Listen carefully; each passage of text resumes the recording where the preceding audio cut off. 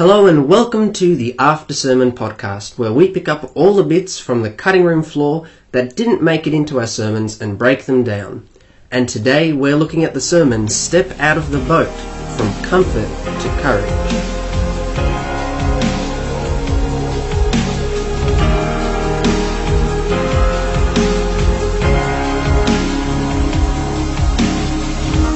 Hi, my name is Christopher, and ladies and gentlemen, you are in for a treat, because not only do we have Jesse Marks with us, but we also have Mr. Michael Godfrey. Guys, introduce yourselves. Well, I'm Michael Godfrey. You haven't heard from me yet, I'm new, but you will be hearing from me soon in the next episode of After Sermon Podcast, where we'll be discussing one of my sermons. Ooh, he's the rookie today, but from now on he will be one of the official members, I suppose. One of the official guests on the show. Regulars. And yeah, you guys probably would know me from last week, but this time I'm bringing you the sermon, so I hope you enjoy. Well, let's get into the recap. But just before we do, if you haven't watched Step Out of the Boat, From Comfort to Courage, which is Jesse's sermon, go to the link below and come back here later because this podcast is full of spoilers. Alright, so let's get into your impressions. What did you think of the sermon? What did you like? Response. First. Awesome. Well, I really liked, to begin with, just how you sort of prefaced everything by explaining the definition of comfort zones and even giving a bit of the historical background to do with comfort zones.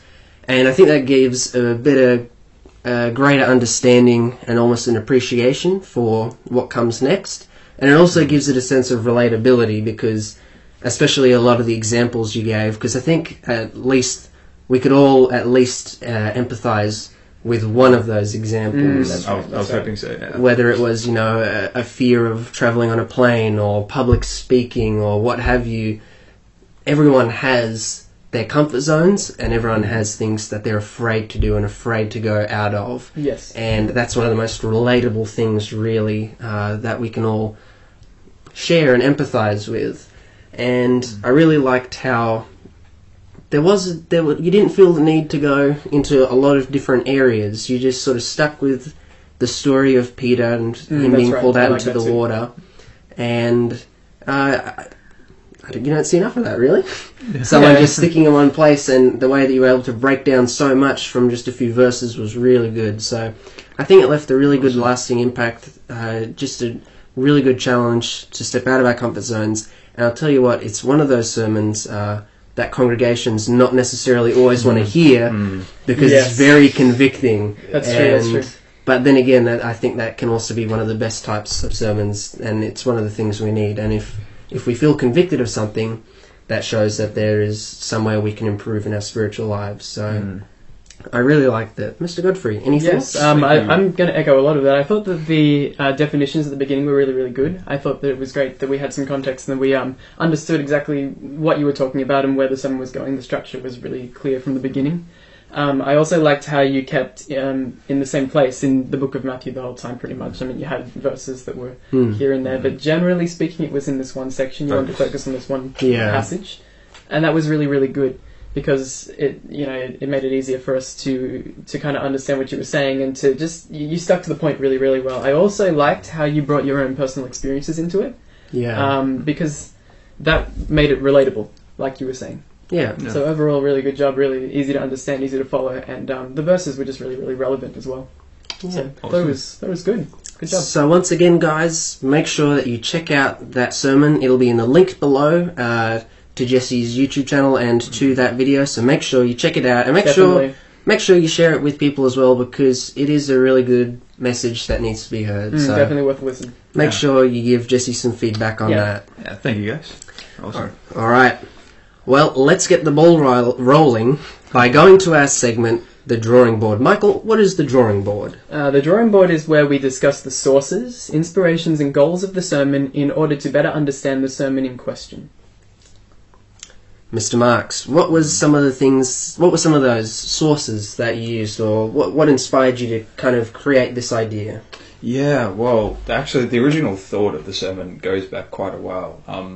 starting off actually right at the beginning of the year when I was doing a youth talk actually, and I thought, I had a sermon coming up, and I thought I would reuse the idea. I remember that. Creative business, it always helps to reuse good ideas. This is true. So I did that, and I sort of like chucked. I guess I refocused it, made it into a sermon in that sense. It's a different kind of presentation, so you have to change things here and there. But yeah, I added more research into it, some more thoughts. I read over the chapter again and the story, and just added a few more things, and pretty much just combined it all together into the sermon that you guys hopefully have watched so far. So yeah.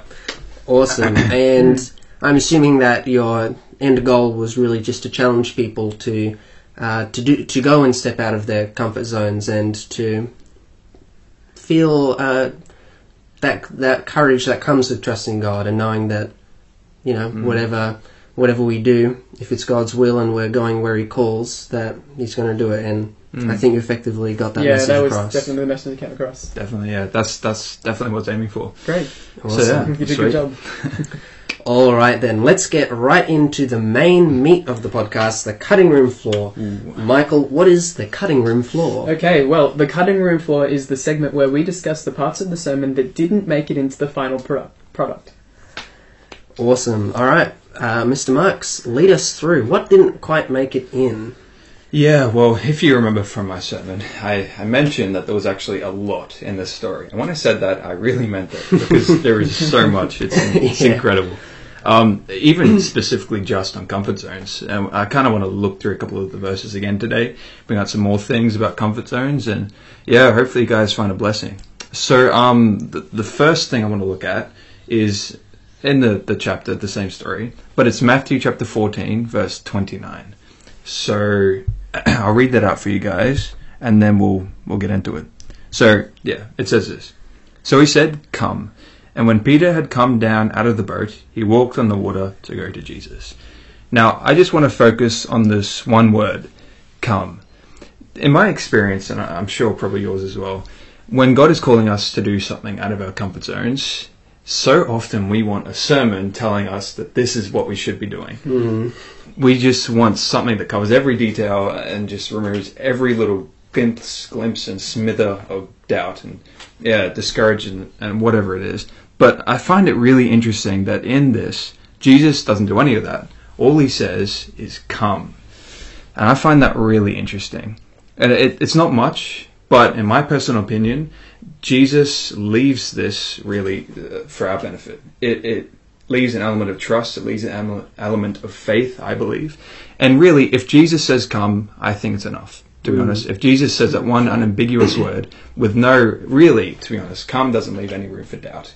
If God says come, it's kind of a command, isn't it? And it's not like it's up for interpretation either. No. It's a direct command. It is, yeah. Pretty much. So it may not be much, but with Jesus, I think it's plenty enough. Yeah. So yeah, that's my first point. The next point I want to get into is found in verses 30 and 31. So yeah, we'll read that out. Sure. Awesome. But when he saw that the wind was boisterous, he was afraid, and beginning to sink, he cried out, saying, "Lord, save me." And immediately Jesus stretched out his hand and caught him, and said to him, "O you of little faith, why did you doubt?" Right, yeah. So a few things in this. I really like how the Bible says Peter began to sink. Began to sink. So imagine, I'm sure you've done this, you've jumped into a pool. When you jump into the pool, do you sort of like gradually go down? Or is it straight down? It's pretty sudden, yeah. Especially if you jump in. Yeah. Exactly. So in Peter's scenario, it's interesting. I don't know if this is... the Bible doesn't give us the details, but Peter began to sink. So it tells me when we're out of our comfort zones and we do fall, as I mentioned from time to time in my sermon, God doesn't let us sink. He doesn't let us go all the way down, and not instantaneously anyway. It's almost like God was miraculously letting Peter fall down slowly, if that kind of makes sense. So God will never let us go the full way. He'll always get to us in the nick of time. I find that encouraging. Yeah. So the next point I wanted to discuss is, when Jesus rescued Peter. So I think it's interesting that Peter had to call out first. Yeah, Jesus was there. ready and willing to rescue him. But it wasn't Peter cried out, sorry, Lord, save me, that he actually grabbed down and picked Peter up.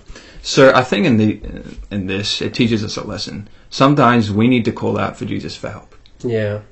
God doesn't want us to suffer through the storm. God doesn't want us to drown. And I don't think he will. But I think it's also very important that we acknowledge that we need help. Yeah. We acknowledge and call out to Jesus. And then, as the Bible says, immediately Jesus put his hand down and picked up Peter. So I think that's quite interesting as well. And I think if you look into it as well, Jesus only comes to Peter after Peter has called for help. That's right. Peter's not sinking and then Jesus comes up and grabs him. And looking at that within a wider context, in the fact that, we cry out to Jesus when we're in need and when we need his help. Jesus isn't going to, come and grab you without you ever asking for the help. That's right. Jesus is going to ask. He's going to be there when you need him, but he's also not going to force you to do it either. That's right. He's never going to impose on our free will. Yeah, Exactly. if you don't want help, he's not going to come after you. He's not going to say, well, too bad, so sad. He's going to be there when you ask him, but he's also not going to impede on that free will. And I think that shows the love of God on both sides, regardless of the consequent actions of our decisions. There's that love on either side. Yeah, man, that is so true. Yeah. And so, there's another, actually, a little part I want to look at. In a couple of verses. Verse 22, verse 27, and verse 31. It's kind of like a theme that you read throughout this story. I hope you find it interesting. Sure. Verse 22 says, "Immediately Jesus made his disciples get into the boat and go before him to the other side, while he sent the multitudes away." Have you got 27? Yeah. "But immediately Jesus spoke to them, saying, 'Be of good cheer, it is I. Do not be afraid.'" And 31, "And immediately Jesus stretched out his hand and caught him and said to him, 'O ye of little faith, why did you doubt?'" So I think it's interesting. If you picked up on the word that was repeated 3 times, it's immediately. Now, it's interesting. Jesus immediately, what does he do? He immediately commands. He commands the disciples to go on the boat and leave. He does that immediately. He immediately encourages. And the disciples thought he was a ghost. He he goes up to them and says, "You know what? It's me, guys. Don't have to be afraid. It's me." And then he immediately rescues Peter. And it's interesting because the one thing he doesn't do immediately is confirm Peter's call. Yeah. So when he says come, it doesn't say immediately. And I think that's interesting, to be honest. There's a few reasons why. Mr. Peterson, I think you had a thought on this. I'm not sure how much more in depth I can go there, but I think it is interesting that, it says Peter comes out right after Jesus has called him, and then it's, immediately Jesus stretched out his hand and caught him. It's as though, God's not going to wait around and mill around to take his time. If one of his children calls out to him, like any father, I mean, if a kid was out on the road and is calling out for their dad to save them, you think the dad's going to go, "Oh, hang on, I'm cooking," or "Hang on, I just need to do my hair before I come out and get you." The dad's going to run out straight away and save the child. He's going to stretch out his hand immediately and save the child. I think that's a really cool promise that God gives us, and it should assure us when we go out of our comfort zones. It should be a comforting thought that all we need to do is ask for that help in prayer, and God will come and help us immediately. Exactly. And we've read, he does it all throughout the story, which is interesting. I guess bringing it to the point, except confirming. I was wondering, why would God do all of these things immediately except confirm? And I think there's maybe 2 reasons. Pick and choose. But these are the ones that I thought of. So sometimes maybe Jesus doesn't give confirmation immediately. Sometimes maybe he wants to leave us to trust in him a little bit, to have a bit of faith. And when he's calling us out of the boat, maybe he doesn't want us to go out immediately. that's a possibility. Another reason could be, regardless of how immediate Jesus wanted Peter to get out of the boat, maybe it was just up to Peter. Yeah. Yeah, I think Mr. Peterson had that thought, actually. So, I'm not sure, did I? Yeah. But anyway, that's interesting, I find. Awesome. So yeah, the next verse is found in chapter 14, obviously, but verse 30. And could we also look up Proverbs chapter 16 and verse 18? Sure, I've got Proverbs. I think. Yeah. Cool. So yeah, verse 30, it says this. But when he saw that the wind was boisterous, he was afraid, and beginning to sink, he cried out, saying, Lord, save me. And Proverbs Yeah. says, pride goes before destruction, and a haughty spirit before a fall. Yeah. Now, this isn't something explicitly mentioned in the chapter, but I think it's curious, and as you probably heard in my sermon, highly likely that a bit of pride could be wrapped up in this whole incident with Peter. I mean, if you were walking in water, do you think that you would not be proud? Yeah. I can see that quickly going to your head. Yeah, exactly. I mean, like, we as humans, when we walk out on a lake, what happens? Do we actually just like walk and not sink? Or do we walk and go deeper and deeper and deeper and deeper? That's right. Yeah, it's a natural thing to sink. And Peter in this position, as we said, yeah, he's probably pretty proud. Physics, that's right. Yes. This is true. So yeah, but going back to that verse as well, a pride cometh before a fall, essentially. A haughty spirit before a fall, but yeah, pride before destruction. But yeah, it's interesting. To me, it focuses my direction straight on Peter's experience. So Peter possibly had some pride, and what did he do? Well, he fell. He Or he fell. started to. He sank, exactly.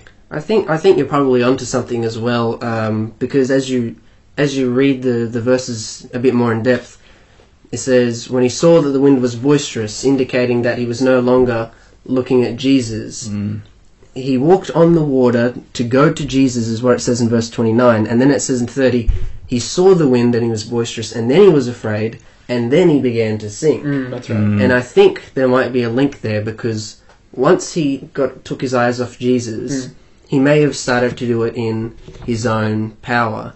And I think that might even be confirmed in 31, when it says, O ye of little faith, why did you doubt? If I was relying on my ability to go across the waves, I would have a lot of doubt. And we know to begin with that when he had his faith on Jesus and his focus and his eyes were set on Jesus, he didn't have that problem of doubt. It was only when he started seeing the waves and started seeing the problems surrounding him that this problem began to come up and arise. That's right. I think you're onto something there for It sure. reminds me of that song, Turn Your Eyes Upon Jesus, where you're looking at Jesus, and then no matter what's around you, you don't notice it, you can't see it, but then as soon as you take your eyes off Jesus, it all becomes real. Yeah. It becomes evident. Yeah. Very good. So yeah, let's see. The next verse I want to look at is verse 31. Awesome. And we're going to be very familiar with these verses by the time we're done. We're going to I think this story is inside and out. third time running, but it's always good to reread. Great. And immediately Jesus stretched out his hand and caught him and said to him, O ye of little faith, why did you doubt? Okay, now just reading over this at a glance, Peter sank. Of course he had little faith. But I think we missed the point that Peter actually had the faith to walk on water. In the first place. Okay. So if this was me, I don't think I would have this faith. I would consider myself so little faith. But Peter has the faith apparently to walk on water, and yet Jesus says, "O man of little faith." That is interesting, isn't it? I'm like, what? Like sometimes I don't think I have the faith to walk on land. Sorry, let alone water. So, oh man, what do I do with this? And I was thinking about this, and I had a thought. Maybe it's irrelevant whether we're walking on land or walking on water. Whatever it is, we need to keep our eyes on Jesus. Yeah. Whatever it is, because if you think about it, comfort zones are quite different for different people. Some people may find public speaking, for example, a hard thing to do. Some people may find doing exams a hard thing to do. but the person who finds the exam hard may find public speaking easy. Like, it just depends. So really, whatever it is, whatever our personal walking in water experience is, we need to keep our eyes on Jesus. Yeah. And so in that sense, I think it's irrelevant. If we fall, whatever that thing is outside of our comfort zones, we are lacking in faith, essentially. But the thing is, and the point I make in the sermon is, Peter still was lacking in faith. Peter still doubted, but he still walked on the water. Yeah. Jesus still caught him out. And I don't think that lack of faith or doubt should stop us from doing that. Yeah, that's true. I think you're right in that a lot of people forget the part where he did walk on the water. Yeah. We just remember the part where, hey, guess what? You failed. failed. We do. Peter. We put a lot of emphasis on that part, and we forget that he actually took the first step. Yeah, to get out of the boat. He did, and None of the other disciples did. none of the other Peter. disciples did. It was just Peter. And can you really... you can't really fault him in that first verse. No, where he's taking that first step. Not to begin with, you can't really. But I think if we just keep procrastinating and we don't go out and we don't make that first step in the boat, well, we're never going to succeed. But you might not never fail, but you will never also succeed and get to that place where God wants you to be. And I'm pretty sure, I think we'd all be confident in saying, we're all going to have some falls in life. I wouldn't say that's the bigger problem. The bigger problem is, do we or do we not call out to Jesus for that help? That's the real problem, and that's where the real decision lies. Definitely. Are you going to get back up from that failure and continue to push through that uncomfortable zone and get through it? And that point links back to the point you made before about Jesus, who does everything immediately. Jesus doesn't procrastinate, he doesn't put things off. Yeah. He just does it straight away. Yeah. And we need to have that same, mindset. Yeah. Definitely. For sure.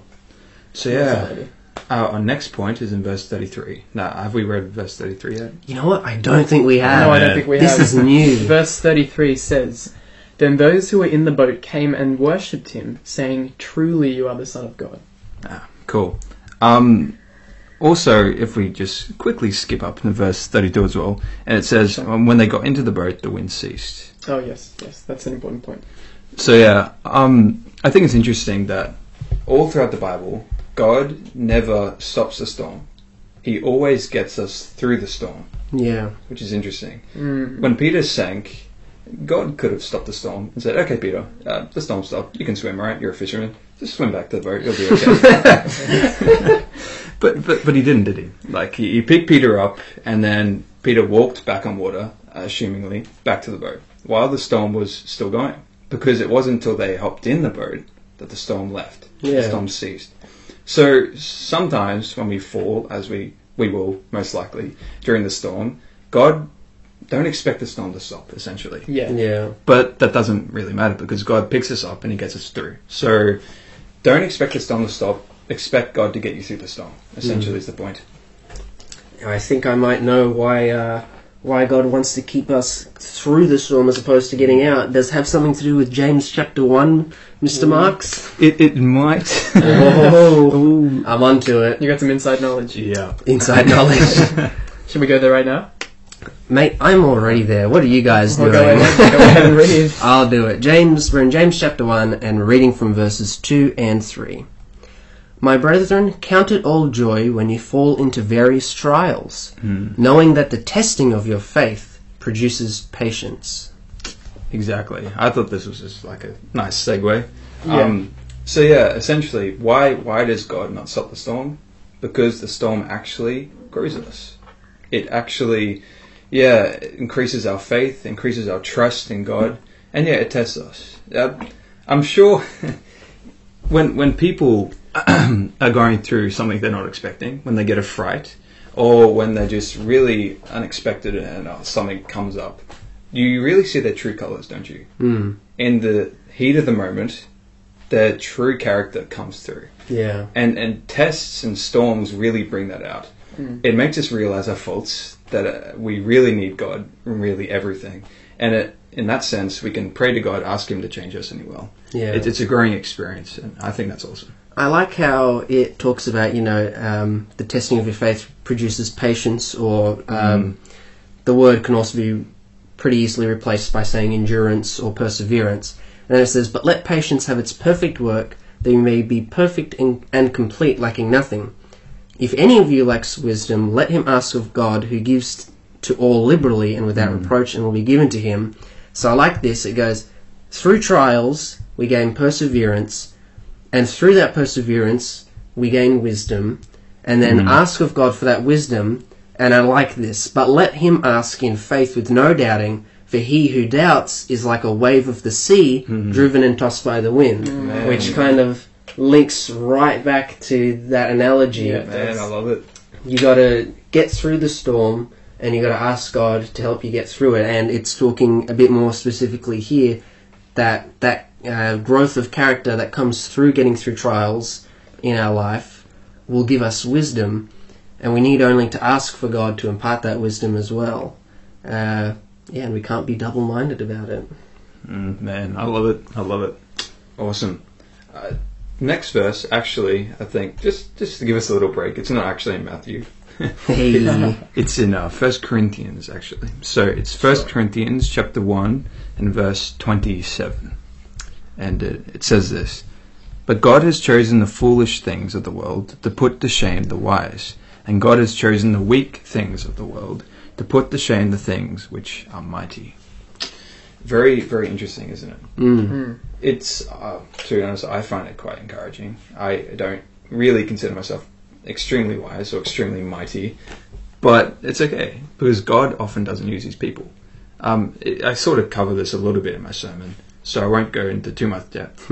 But yeah, it's interesting. All throughout the Bible, you'll find God uses these really these weak people, these weak individuals, to do amazing things. The Bible isn't a story. The Bible isn't stories about great men. It's about men who do great things through the power of God. And you just find this all throughout the Bible. Like Moses, for example, a very unlikely leader. He described himself as the meekest of all men. He stutters, or is slow of speech.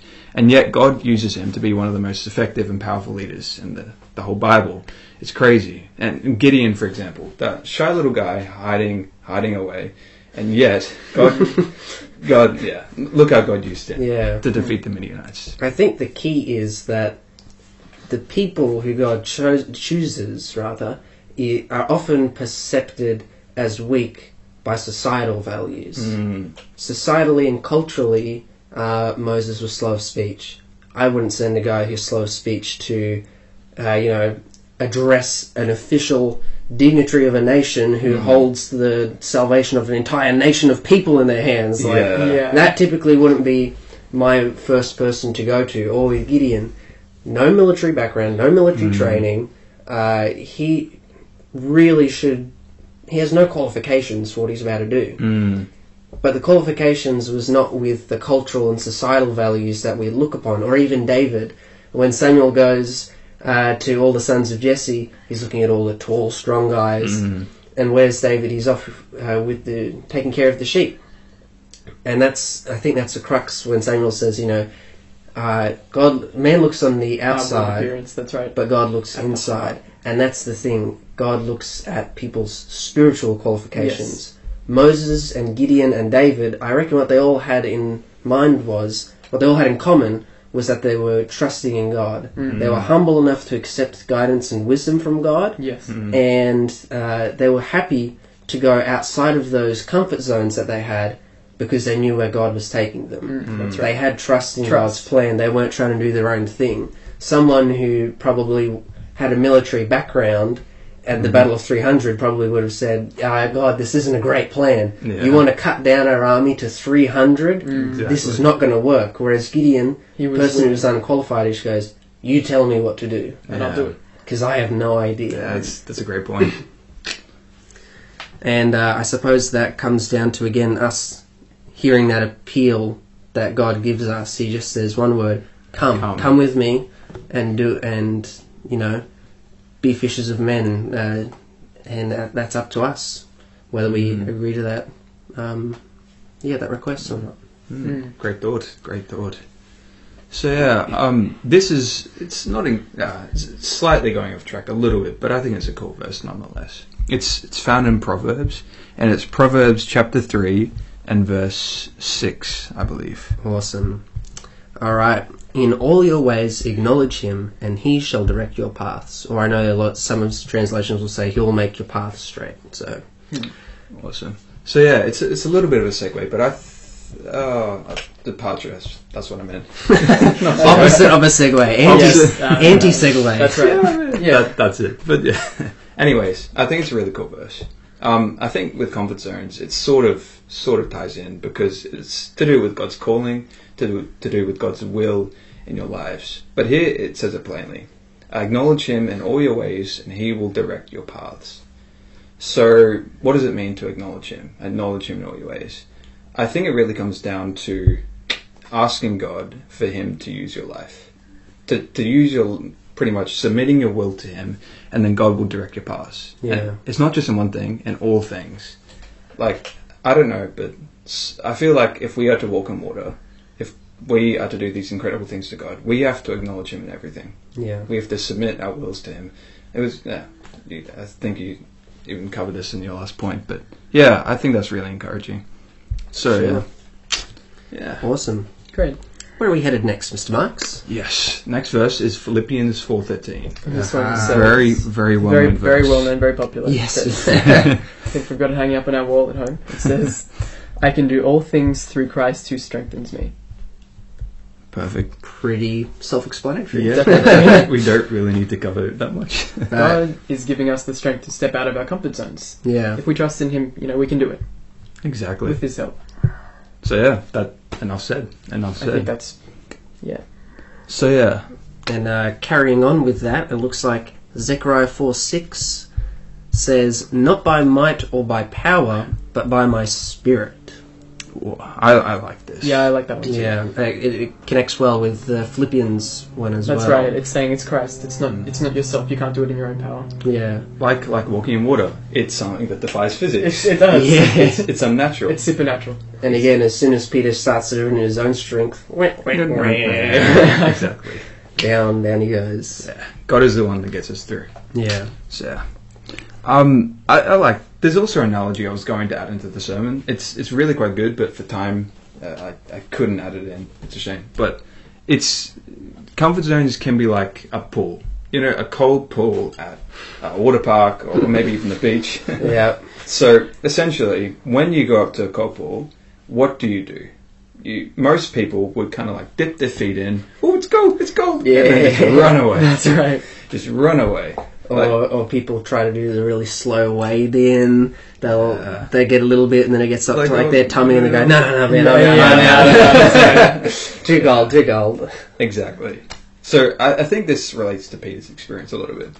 I mentioned in the sermon that, if it was me, I would kind of like do the wade in thing. I would like dip my foot in. I was like, I don't know about this, and sort of come back out. Yeah. But yeah, I imagine the story, Peter just like jumping out of the boat.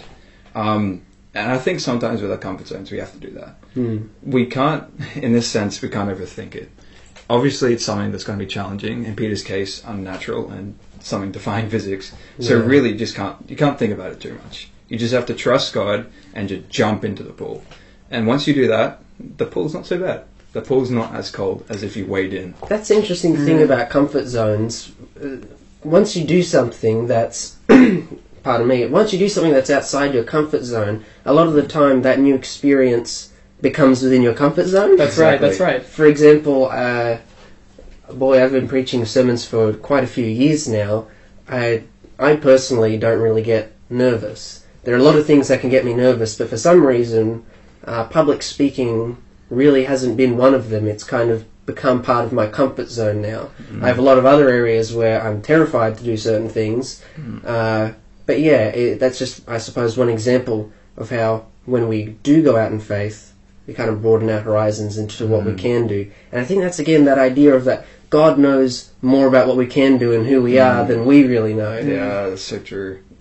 We just need to trust in God to take us down that path. And I think it'll be one of those times where you look back, and a lot of people use this analogy for bad things. Oh, I just got down the path and how did I get here? Now I'm stuck. But in this case, it's a good example. People go, how did I get here? I was here, and look how far God has taken me, and look at the spiritual success that's been able to come as a result of just trusting in God and allowing His Holy Spirit to work through us. That's right. And the further you go and the more you step out of your comfort zone, the easier it gets. Like you said, I think you said that already. Yeah. I guess in that sense, comfort zones aren't really that bad. You just have to expand them. Yeah, you do. That's right, you do. It's true. Bigger and bigger. So yeah, I thought that was interesting. There's this quote by an unknown. I personally, in my opinion, I think a lot of good quotes are by unknown people. But it says this: "A ship in a harbour is safe, but that is not what a ship is made for." I think, that's interesting, isn't it? Yeah. So God doesn't want us to stay in the boat. God wants us to get out of the boat. A ship is not. Our ship is safe in the harbour. Not much is going to get it. There's protection against the wind, against elements, against waves, and all that sort of stuff.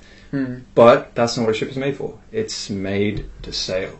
Open That's ocean. right. And a modern example could be a car is safe in the garage. It's not what the car's made for, and that's not what you want your car to. That's not what you want the car's life experience to be. You want it to be cooped up in the garage. Yeah, I know. I mean, that's not why you buy a car. You don't buy a car to have it sit there all day. You don't buy a boat to have it sit in the harbour. Exactly. And I suppose that's the real reason no one wants to go out of their comfort zones is the fear of failure and that element of risk. Do you want to make that risk and potentially risk failure? But a lot of people also don't think there's also the possibility for a success. Sorry, keep going. Oh, and if I feel like I might be just stealing your point here. I think we're thinking the same thing. I think we are. But if we have God, yeah, you're thinking the same thing. Your possibility of success is amplified tenfold. Yes. If it's God's will for something to happen, there really is no risk of failure, is there? It's so true. But it's just our little human minds. I mean... we can't see the big picture. We can't see the big picture. Yeah. We've got this tiny little picture and we go, but God, can't you see how this is going to go wrong? When God's got this big picture and He's just going, just walk out. Just walk out. And it's okay. Yeah, it's okay. Just trust me. So, man, great point. So, this is... It's my favourite part, Godfrey. What is this? It's a bonus round. Bonus round. Here we go. Let's go. So things not really relevant to comfort zones, but really cool things. Trivia, almost. Oh, okay. Sure. Bonus, whatever. What's the fancy term for brackets again? Parentheses. That's it. Parentheses trivia round. There we go. I like it. So yeah. This is found in chapter 14, verse 26. Back in Matthew. Sure, let's go back to Matthew. I don't think it's a verse we've read. Oh, okay. Well, here we go. New content. Here we go. Hopefully. Verse 26. And when the disciples saw Him walking on the sea, they were troubled, saying, "It's a ghost," and they cried out for fear. Interesting, isn't it? Like the disciples, obviously, hence the name disciples, were spending a lot of time near Jesus. And Jesus comes up to them walking on the water, and they think it's a ghost. Yeah. Like, how can you spend that much time with someone who does that many miracles, i.e. the feeding of the 5,000, something very divine, and yet, like, honestly, who else would you think would be walking on water except Jesus? But I think it's interesting. Yeah, that's true. Interesting. But yeah, I guess we also have to give the disciples a little bit of slack in this situation as well. I mean... Yeah, they probably weren't thinking straight considering the storm, so... Exactly. Right. And did you talk about the time of day? I think you said it was early in the morning. So probably dark, yeah. They really wouldn't have expected anything like that to happen. And exactly. If a ghost is going to come, nighttime. I think that's a good time. Nighttime's probably a good time. Foggy, you've got the storm happening. I'm not a theologian when it comes to Jewish folklore and customs, but I'm guessing that's kind of a general thing that cultures sort of believe in. And also, this miracle, wasn't this one of Jesus' biggest miracles up into... I mean, obviously, his resurrection was his biggest miracle, but up until this point, I don't think they would have seen anything quite like this. Probably smaller scale stuff, and probably something that a prophet could do, but probably not something considered divine, Yes, which that's right. leads into our it looks like our last verse. Perfect. Ho-ho! I mean, perfect that it leads into it. Here we go. Verse 33. Sure. Then those who were in the boat came and worshipped him, saying, "Truly, you are the Son of God." Yes. I think, incredible. For homework, go up and look some texts about walking on water. I was reading some commentary about this. Actually, walking on water is actually a very divine act. The Jews regarded this act as something only God can do. Couple of verses that you guys can look up. There's a few here. Job 9:8, Psalm 77 verse 19, and Habakkuk 3:15. So, look those up. It's quite interesting. Awesome. Well, there we go. That concludes the cutting room floor for today. Mr. Marks, do you have any recommended readings or anything you'd suggest the folks at home have a look at? Yes, I do. I research a lot of things, but two things I would highly recommend is actually the commentary on this chapter by John Calvin. It's actually very interesting. Very nice. And the book Desire of Ages, specifically the chapter on Peter's walking water experience. I believe it's called A Night on the Lake. So Awesome. very good things. Alright, looks like you guys have some extra reading you can do at home if you'd like to learn a little bit more about this topic. Mr. Michael Godfrey, where can these people find you? Yes, okay, well, I don't have a dedicated YouTube channel for anything that I've done as of yet because I haven't uploaded a sermon. So that's coming soon, and I'll let you know in the next After 7 podcast. I'll give you more information about that. Awesome. And you can find me on the link below, if you remember from last week's podcast there as well. So, Awesome. And you guys know you're probably either viewing this on my channel or on the After 7 podcast channel, maybe, if it's up, who knows. But you'll find a link below to something of mine, and you'll be able to get to my YouTube channel from there. Well, that concludes today's podcast. And make sure to come back on December 18th, where we'll have a new sermon and a new episode of the After 7 podcast. And it won't be any normal episode, no. Next week will be our Christmas Spectacular. Woo! Yes! Awesome. So we're looking forward to doing that very special episode with you guys. And with that said, have a good one and good night.